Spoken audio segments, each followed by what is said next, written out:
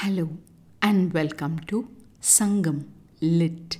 This is Nandini Karki, and in this episode we perceive a picturesque portrait of a person as depicted in Sangam literary work Kurundogai 286 penned by Adrian R. Set in the mountains of Kurunji, the verse speaks in the voice of the man to the confidant in response to the confidant's refusal for his request to tryst with the lady. உள்ளி காண்பென் போல்வல் முள் எயிற்று அமிழ்தம் ஊறும் செவ்வாய் கமழ் அகில் ஆரம் நாரும் அரல் போல் கூந்தல் பேரமர் மழைக்கண் கொடுச்சி மூரல் முறுவலோடு மதைய நோக்கே. I guess I have to see in my mind is the core thought of this verse. The opening words உள்ளி காண்பென் போல்வல், meaning looks like I will think and see, echoes this very theme. A descriptor that has always given me trouble appears in mul yeitru, meaning thorn-like teeth. Either thorns look very different in the Tamil country, or the word mul has been wrongly inferred instead of well, meaning white. Returning, we see Amildam Oorum Chevvai, meaning red lips where elixir flows, and smile to see how love transforms saliva as elixir in this phrase. From senses of sight and taste, it's now the turn of smell in Agil Aram Narum, meaning fragrant with agarwood and sandalwood. Learn today that the English word agarwood is etymologically connected to this ancient Tamil word agil and was known as agil in Hebrew and Greek as well. A favorite and frequent expression for a lady's eyes can be seen in Malaikan, meaning rain-like eyes, ending with the words Mooral Muruvalodu Madaiya Nokke, meaning a half-open discreet smile with a proud look. The verse intrigues our curiosity. Sounds like someone's in love. The context reveals that the man had met the lady in the mountains and had fallen in love with her. As was the curious custom of then, the man had to win the confidence of the confidant to further his relationship with the lady. When he approaches the confidant, she refuses his request.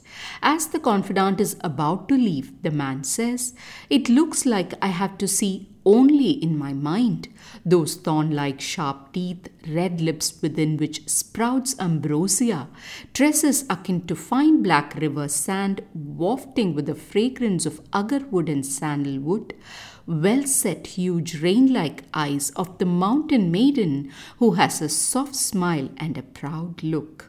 With these words, the man is letting the confidant know that he knows the lady well and has won her affection already. How does the man convey his intimacy through that description? Let's listen to his words closely and find out. The man starts by declaring what seems possible now is to see in his mind's eye. Even as he does that, sharp teeth, red mouth where ambrosia gushes, and tresses fragrant with the scent of both sandalwood and agarwood, as well as rain-like eyes, flash before him. He clarifies that the person he's talking about is none other than the lady, a girl from the mountains who has a smile akin to a bud just about to open and who has a look of fitting pride and confidence. When the confidant hears these words, she'd know that the man was no stranger to the lady and that he had been close enough to her to perceive her through all his senses. Also, the man would rise in the confidant's esteem because he shows no anger towards the confidant for her refusal, but only a resolute determination to go on thinking about the lady, a strong proof of his deep love for her. With such an approach, we can surely expect the man to win the confidant's approval and be united with his alluring companion soon. What strikes me now is how there are so many more descriptions of women than men in Sangam literature we have seen this far. Even when female poets write, they seem to talk about the features of a lady rather than a man, whom we only know of as having a broad chest smeared with sandalwood and wearing garlands. Perhaps since it's the realm of Agam poetry or inner life, it is so, and the Puram or outer life would describe men too.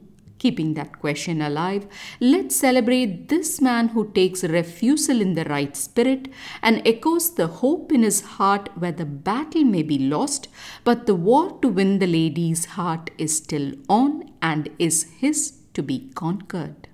Thanks for listening to this episode of Sangam Lit and journeying with me to ancient lands and minds. Please visit nandinikarki.com to share your thoughts and do spread the word about Sangam Lit. Until next time, Nandri Vanakkam.